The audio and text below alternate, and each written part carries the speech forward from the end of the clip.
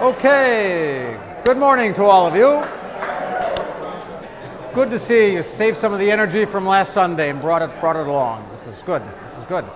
Okay. All right, the Lord be with you.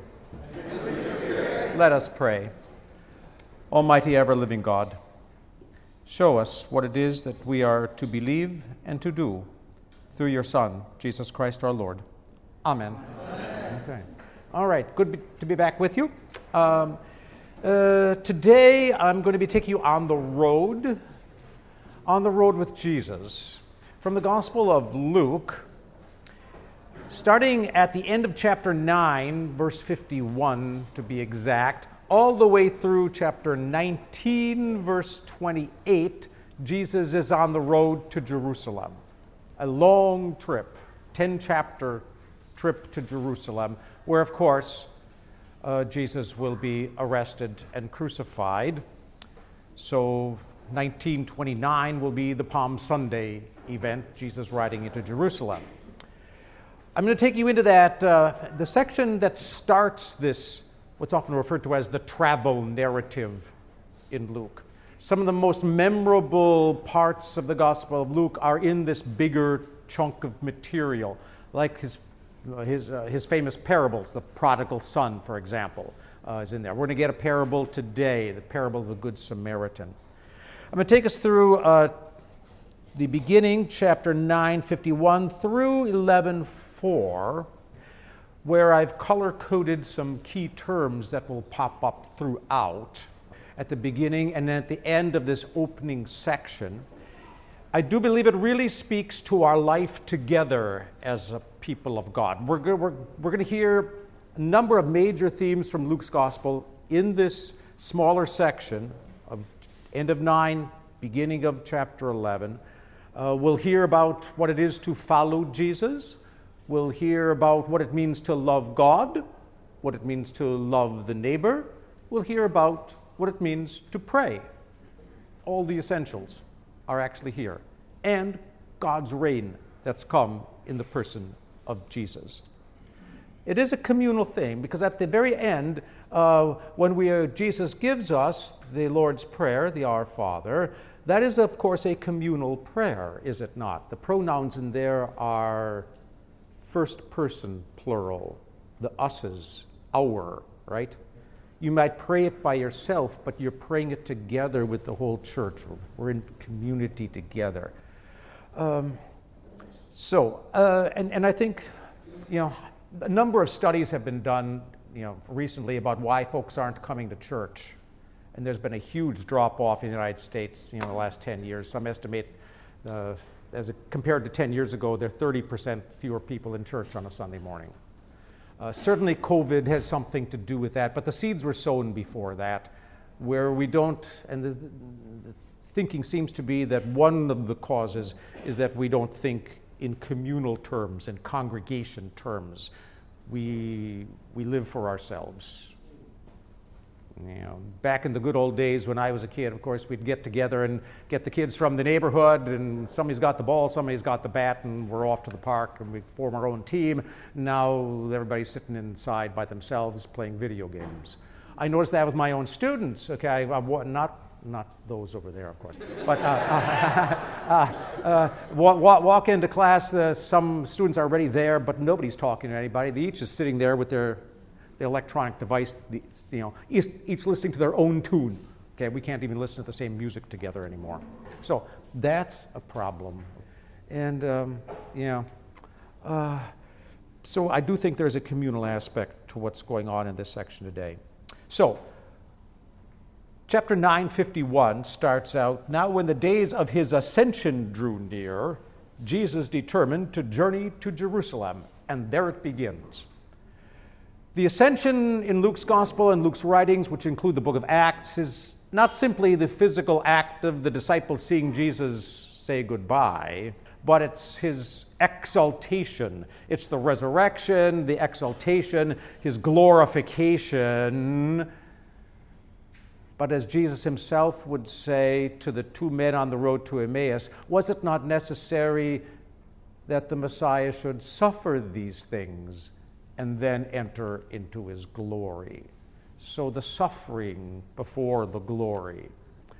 So Jesus is determining to journey to Jerusalem. He sent messengers on ahead. That theme's going to come out in the next section, chapter 10 as well. Jesus is sending messengers, emissaries on ahead, which I do believe also sets up the whole book of Acts, which is about what the apostles do. So I think one way to think about the whole book of Acts is when Peter goes out, or when Paul goes on his journeys, they are really the messengers preparing the way for the coming of Jesus in the congregation, and he comes to you through the Word of God and the sacraments. So we've got that going on. He sent messengers, 52, on ahead to a Samaritan village in order to make arrangements for his arrival. So they're the advance team. But they refused to welcome him because he was heading for Jerusalem.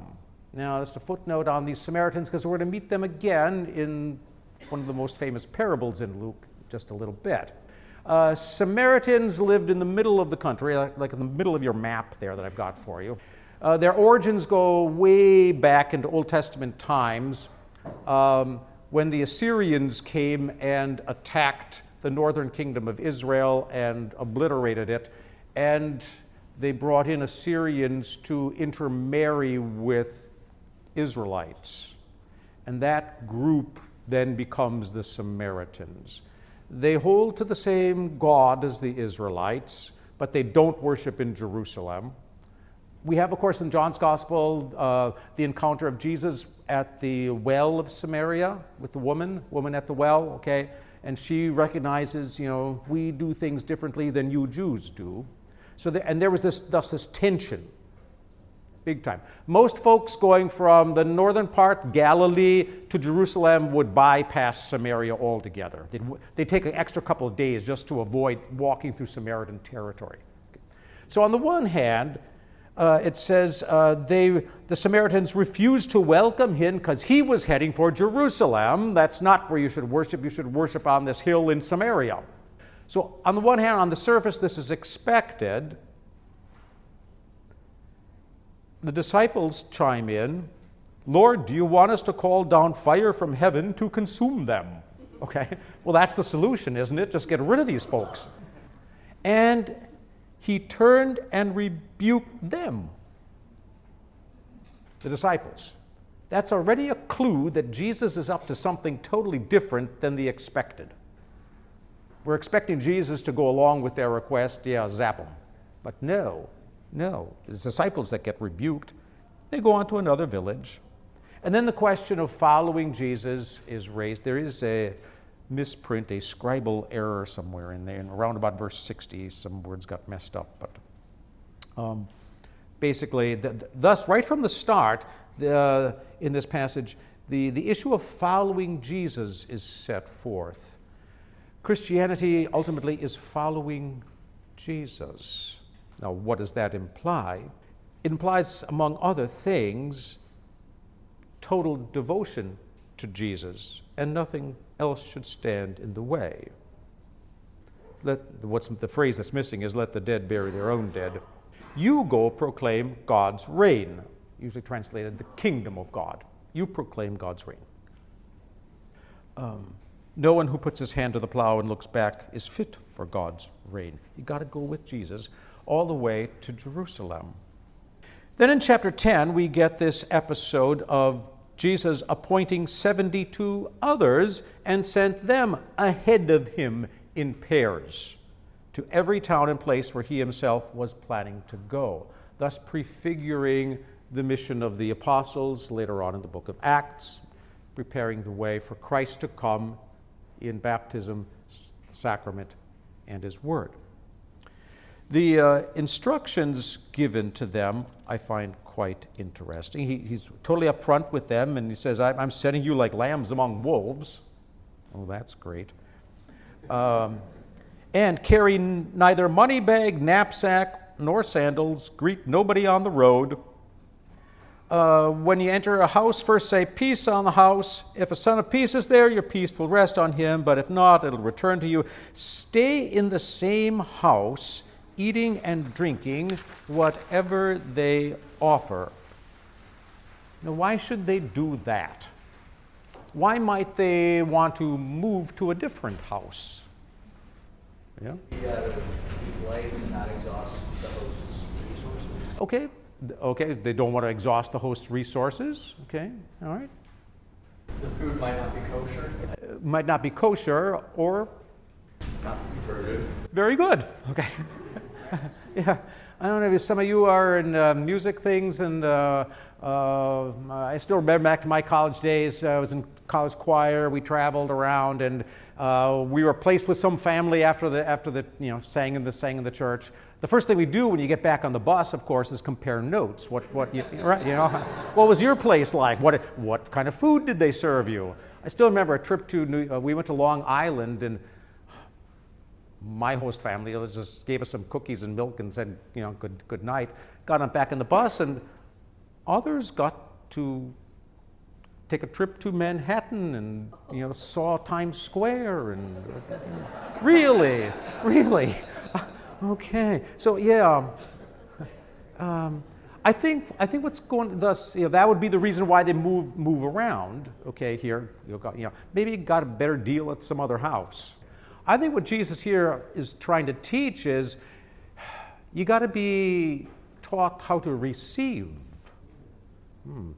and to be gracious to your host. Receive no matter what.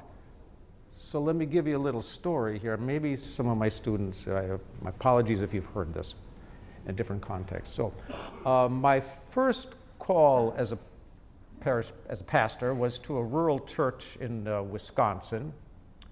And we had a number of shut-in people that we had to serve, so I would have to take communion to them on a monthly basis.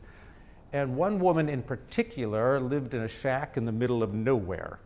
She did not have telephone service. She didn't have electricity. She had a wood-burning stove and an outhouse. This is 1977. Okay. So a church secretary somehow got in contact with the neighbor who would tell the woman that I'll be coming. This is one of the first shut-in calls I ever made as a pastor. Got into the home. Oh, I also mentioned she's blind. Okay. Came into this shack. She had communion already set up. She had her table, white tablecloth on it. I would just have to set up communion on the table. I noticed also she had a little a plate there with something she's baked for me, a little cake. This is nice. I could smell the wood-burning stove and all that kind of thing. Began the communion liturgy with her. As I'm saying the Lord's Prayer, I begin to hear noises above me. I looked up, and there were about a dozen rats looking down on me. Now, what do you think my first thought was? I don't want to eat that cake. Honestly, somehow I got through that. I had to make the decision there, eat or not eat. I'll be coming back to see her again. Can I receive from her? I'm bringing her God's most precious of gifts. So yeah, I think Jesus was teaching me right then and there, I have to receive from her, no matter what. And the body and blood of Jesus will take care of the rest. I think that's what Jesus is teaching these folks here too. So be willing to receive. Be willing to receive. Do not move from house to house. Bad things will happen if people reject Jesus here. Yeah. Verse 17, the return of the 72. This is the only passage I know of in the entire scriptures where we see Jesus really happy. Interesting. Verse 21, at that very moment he rejoiced in the Holy Spirit, because the report coming back is that the demons submit to us in your name. Jesus then checks that and says, don't rejoice that the spirits submit to you, rejoice instead that your names are written in heaven. Verse 24, I tell you, many prophets and kings longed to see what you see, but did not see it, and to hear what you hear, but did not hear it. And now, okay, so that's more of a journey kind of thing that we've got going here. And all of a sudden, we get a little kind of different scenario, just kind of almost totally out of the blue here. We're told that a Torah scholar stood up to test him. So that kind of language, that test him, okay, tells us, of course, that this guy who's unnamed really doesn't like Jesus, right? Okay, and he's trying to trick Jesus. He says, teacher, what must I do to inherit eternal life? Now, I'd say that's a pretty good question. Now, I know we with our Lutheran ears probably hear, well, you don't have to do anything, God does it all for us. Okay, but Jesus takes him, doesn't chastise him for that. He just, okay, you tell me what's written in the law. How do you read it? And he quotes a couple of texts. Love the Lord your God with all your heart, all your soul, all your strength, and all your mind. Also love your neighbor as you love yourself. This combination of those two will be repeated other places, of course, in Scripture. Love of God and love of neighbor. Jesus says to the man, you've answered correctly. Do this and life will be yours. But wanting to justify himself, he asked Jesus, so who is my neighbor? So what does it mean, wanting to justify himself? I suppose we could hear that again, wanting to save himself. I don't think that's necessarily the nuance here. Why is he asking the question, who is my neighbor? He's still testing Jesus. So he's still testing Jesus, but Jesus has affirmed the guy's answer. Love God, love your neighbor. Jesus says, well, do that, and you're in. He wants to figure out who's not his neighbor. Okay, yeah. So he wants to be able to check and check off kind of thing. Get it right. We're in the world of Phariseeism here, where indeed the Pharisee wants to go to bed at night and say, I thank you, God, that I've done it. In order to be able to do that, you've got to know what it is that you have to do. So the commandment is love your neighbor as yourself. And so he asks, well, okay, who is my neighbor? Because the law says loving neighbor, and if there's somebody who's not my neighbor, right, then I don't have to love him. Kind of makes sense.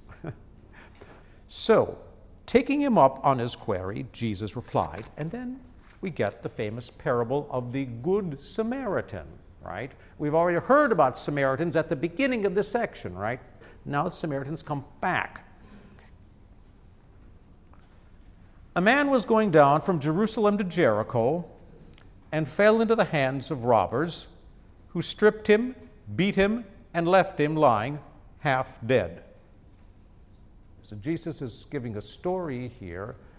I think the details are quite important. This is the Jerusalem to Jericho road. Jesus is not there yet on the map. He will be. The Jerusalem to Jericho road is the last leg of Jesus' trip, just before he does the Palm Sunday event.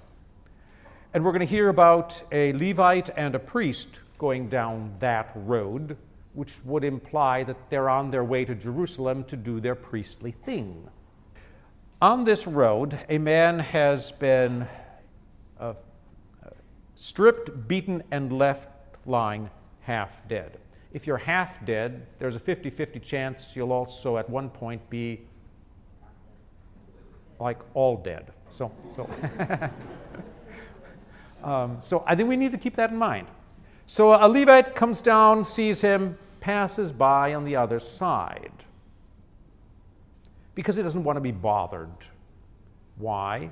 Because if the guy's half dead, there's a chance he could be all dead, and then the Levite has a dead man on his hands, and that renders the Levite ritually unclean, and you're quarantined for a week.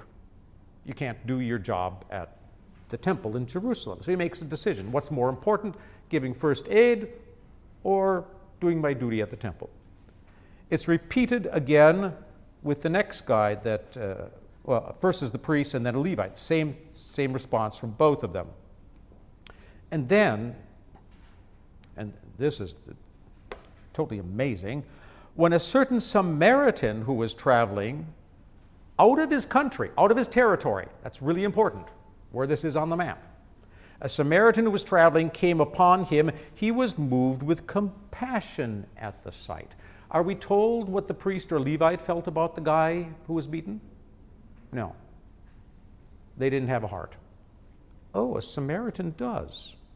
He's moved with compassion. He went over to him, bandaged his wounds, pouring on olive oil and wine. I think Luke, in telling us this, is certainly maybe reflecting on his day job as a physician. And he's interested in these medicinal details. Good medicine, good first aid here. Then he put him on his own donkey, brought him to an inn. You know, there's only one other time in the whole Bible where inn is mentioned. You know it. The Christmas story, of course. No room in the inn, right? Same gospel. Brought him to an inn and took care of him. The next day, he took out 2 denarii, that's 2 days' wages, gave them to the innkeeper and said, "Take care of him. When I return," that's important, "I will reimburse you for whatever more you spend." So think of what's going on here. You've got this outsider, this Samaritan. He's in Judea, out of his territory. He's in a territory where folks hate Samaritans. He renders first aid, and he says, "I'm coming back tomorrow." You know, back when I was a kid, there wasn't a whole lot on TV. You only got, the 4 channels and PBS, which didn't count. And it's all black and white, and half the shows are Westerns, right? Okay. What happened? So let me put it in that kind of context, because I can't think of anything better. Let's suppose a Cheyenne brave is riding into Dodge with a cowboy on his pony, and there are 2 arrows in the back of the cowboy. What are the folks in Dodge going to think? I'd submit, what are the folks at that inn, and wherever the inn is located in Jericho, let's say, what are they going to think happened? Well, the Samaritan caused the problem, and he's trying to just make up for it now. So when he comes back, what's the danger? He'll get charged with murder if he doesn't recover, and assault certainly if he does recover. In other words, the Samaritan in the story here is putting his own life on the line to ensure that this guy's taken care of. He gives upfront money and says, I'll pay anything, I'll do whatever it takes. I tell you, this is really a story about Jesus, isn't it? Who was ostracized from the inn. So yeah, this is the story of this is the life of Christ here. But as Jesus tells the story, he doesn't end it like you think he's going to end it, because there's one more sentence here. Which of these 3 do you think was a neighbor to the man who fell into the hands of the robbers? Now, you probably think that the meaning of the story is, so the question was, who is my neighbor, and how does this parable answer that question then? Isn't it to anyone who is in need? Oddly, that's not what Jesus says. If you notice the words, which of these 3 was a neighbor to the man? Not who is my neighbor, but who did the neighborly thing? Which brings us back to the Samaritan. But the Torah scholar here can't bring himself to say the word Samaritan. He can't get his mouth to pronounce that word, the one who showed him mercy. Jesus says to him, go and do the same. In other words, go act like the Samaritan. Okay? Jesus is transforming all of those kind of categories. Transforming all those categories. He takes it out of the checklist kind of thing, but rather act like the Samaritan. Okay. Not that all Samaritans are good, because some rejected him at the beginning of chapter 10, right?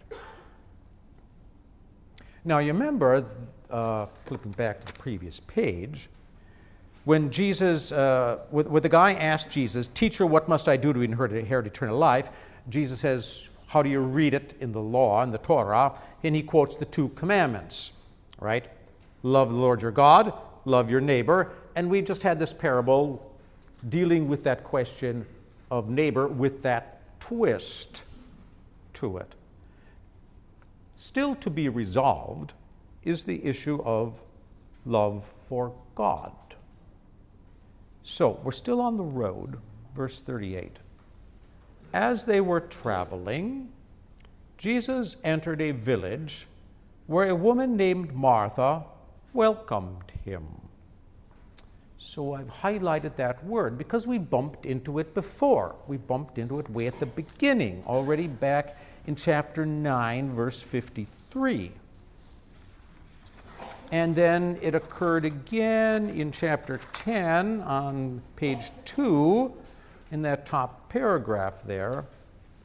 Whenever you enter a town and the people welcome you, eat what is set before you. Whenever you enter a town and the people do not welcome you, go into its streets and say, da-da-da-da-da-da. Okay. So this aspect of welcoming Jesus has already been introduced. So I would submit to you that Martha is the welcoming committee here. She's doing what was hinted at was going to be coming early on, either welcoming or not welcoming Jesus. Martha welcomes him. She had a sister named Mary who also sat at the Lord's feet, listening to his word. Almost all English translations simply omit that word also. It's there in the Greek, but nobody treat it as if it doesn't exist. So what does that say? Mary, who also sat at the Lord's feet. Well, who else is sitting at the Lord's feet? Martha is, and Lazarus. Maybe just a little footnote on that whole thing, because you just reminded me that, of course, Mary and Martha have a brother named Lazarus. Do you know where they live? Bethany. Where in the world is Bethany? It's actually on that little map I gave you, in very fine print. If you can find Jerusalem on the map there towards the bottom, Bethany is to its right. It's just outside Jerusalem, on the other side of the Mount of Olives. Folks, Jesus is not there yet. Luke has not put things in chronological order. The early fathers recognized that. The Gospels don't necessarily put stuff in chronological order. Okay. Of a description of what went into the writing of Mark's Gospel, which we can apply to Luke as well, it said that Mark heard Peter teach, and that Peter was just teaching via anecdotes from his experience with Jesus, and didn't necessarily connect them in chronological order. So one day he'd preach a sermon on this thing that happened, next Sunday he'll preach a thing on this Sunday that happened in the life of Jesus, and the two aren't chronologically related. So he says that's how the gospel writers just wrote down the stuff that they remembered from Peter's teaching. So we should not be surprised that things are not necessarily in chronological order. And Luke, of course, knows that, okay, because he doesn't tell you where Mary and Martha are here in chapter 10. In fact, there is no mention of the house at all. Martha is just the welcoming committee, as an example of how to welcome Jesus. So totally left out by Luke is the house, and therefore the location is totally left out. Because Jesus is a long way from Bethany if we were to look at how this is situated running through Luke's gospel and put it on the map. Okay. So, what does it mean to sit at the Lord's feet? Is that literal or is that an expression? More and more scholars are seeing this as that's not describing what's happening at that moment, but that's what she does. She is a disciple, in other words. It's just another way of saying she is a disciple. She's also a disciple of Jesus. Now, Martha was stressed out about the many duties of her diaconal service. There is absolutely no reference in the text either to house or to cooking, interestingly enough. It's always assumed that Martha is busy in the kitchen. No mention of a kitchen here. What she's stressed out about is her diaconal service, or we would say human care ministry. And she's not getting any help from her sister, who is also a disciple. So on approaching him, she said, "Lord, don't you care that my sister has left me to do all the ministry by myself?" So in verse 3, as I indicate there, you've got this Greek word that is the noun, and in the next verse, you've got the same word used as a verb. Okay. Not coincidentally, in Luke's volume 2, the book of Acts, we find the exact same thing occurring on your back page. A situation in the early church arises where the widows are given a daily ration of food. The widows in the early Christian church are given a daily ration of food. But some aren't getting any because of the language they speak. Okay. Those who speak Greek and not Hebrew Aramaic are being left out, solely on the basis of the language they speak. We'd call that discrimination, right? If not racism. And so the 12, verse 2, summon the full number of the disciples and say that's not right, that we should give up preaching the word to serve tables. Same word as in Luke. Therefore, brothers, pick out from among you 7 men of good repute, full of the Holy Spirit and wisdom, whom we will appoint to this duty. We will devote ourselves to prayer and to the ministry, diakonia, of the word. Okay, same word, again, used twice, once as a verb, once as a noun. Okay, so that's the parallel from the book of Acts, which thus leads me, going back to the Mary and Martha story on page 3, that indicate that what Martha was trying to do was this human care ministry, like giving widows food. And she wants help from her sister. Okay. Tell her to help me. The Lord answered her, Martha, Martha, you are worried about and troubled about many things, but few things are needed, or indeed only one. Mary has chosen what is essential, should be the word that's there. Okay, chosen what is essential. Okay, so what do we have here? We've got an address of both those questions that were raised by the Torah scholar to Jesus. Okay, first being love of God, and then love of neighbor. We already had explicated the Jesus' response on serving neighbor and tweaking it by saying doing the neighborly thing to the one in need. Be like the Samaritan. Here Jesus addresses the other issue. How do you love God? Okay, you love God by listening to his word. Okay, by sitting at Jesus' feet, literally and figuratively, hearing. Okay, and that it's this one that is the chief of them. If you don't get that one right, if you can't sit and listen to Jesus and learn from him, you won't be able to serve your neighbor either, the way Jesus would want us to serve him. Okay? That's tweaking it. If you really want to act like the Samaritan in the parable, who is ultimately willing to do what? Give his life for the guy who was beaten up. Are you how in the world are you going to be willing to die for that if you don't hear Jesus? And what is it about hearing and following Jesus that makes the difference? It's, of course, Jesus himself and his own example, right? Which Luke, of course, already knows, because he knows all this stuff, before he writes it down. Because what do we hear Jesus doing at the very end of the story while he's on the cross? Father, forgive them. They know not what they do. Yeah. So Jesus is willing to give his life. Even for the guy on the cross next to him who's a real scumbag. And he says, remember me. He does. Today in paradise. Two of us together. So get the one straight.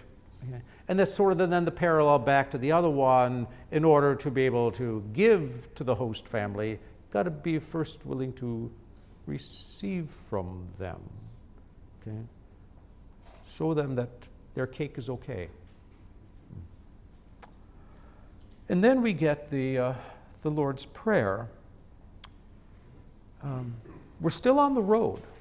Okay? Jesus had been praying in a certain place.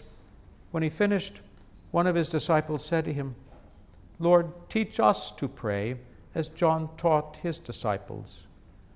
Again, I'd submit that we should really hear that communal aspect.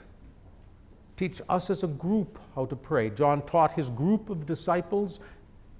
John the Baptist is what's meant here. And they want Jesus to do the same. They're asking for specific prayers to say. And there's a difference in the Lord's Prayer, is given 2 times in the Scriptures. Once here, and then in Matthew's Gospel in the Sermon on the Mount. In Matthew's Gospel, it says, pray like this. So that's the model prayer of all other kinds of praying. Here, it's say this one, okay? This specific prayer. Now, we know that the early Christians listened to Jesus and actually memorized the Lord's Prayer, the Our Father, because in an early Christian document called the Didache, I think I've mentioned that before. It's a first century church manual, probably to the end of the first century. Gives instructions how to do stuff, okay? And in there we have the Lord's Prayer quoted verbatim from the Scriptures. And it says specifically in there, say this prayer 3 times a day. Okay. Which implies that they've memorized it already. So specifically say this prayer. Okay. It's more than just the model prayer, it's the prayer to say. Martin Luther unpacks that even more in the both small catechism and especially the large catechism. We say if you want to be sure that God hears your prayer, say the Lord's Prayer, because he's given it to us. Okay, if you aren't sure what to pray about, try this one. Okay. Say this prayer. By the way, in Luther's catechism, for those of you who grew up with it, do you know how often you are to say the Lord's Prayer every day?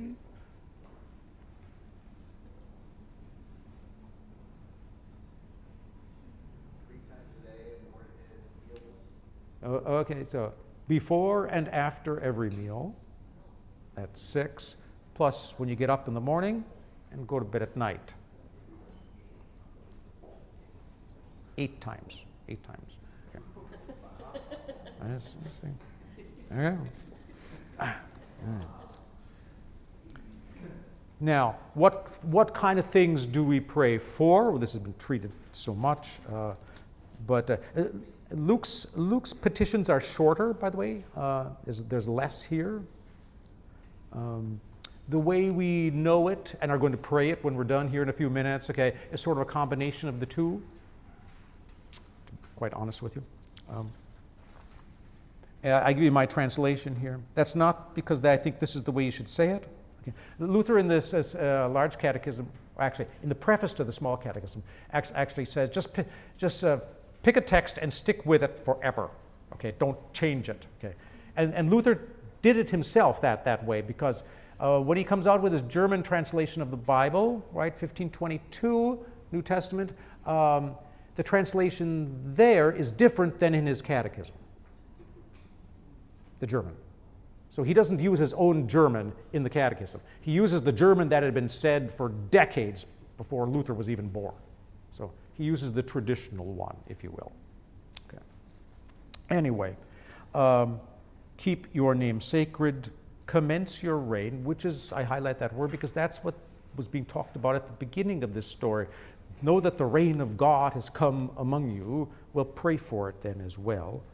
Keep giving us our eternal bread each day. Forgive us our sins. I'd emphasize the communality of that one. Okay, we're praying, we're interceding for each other when we're praying this prayer. And don't take us to trial. Us, not just me, but us. Okay. So this is kind of brings this whole section to a conclusion here.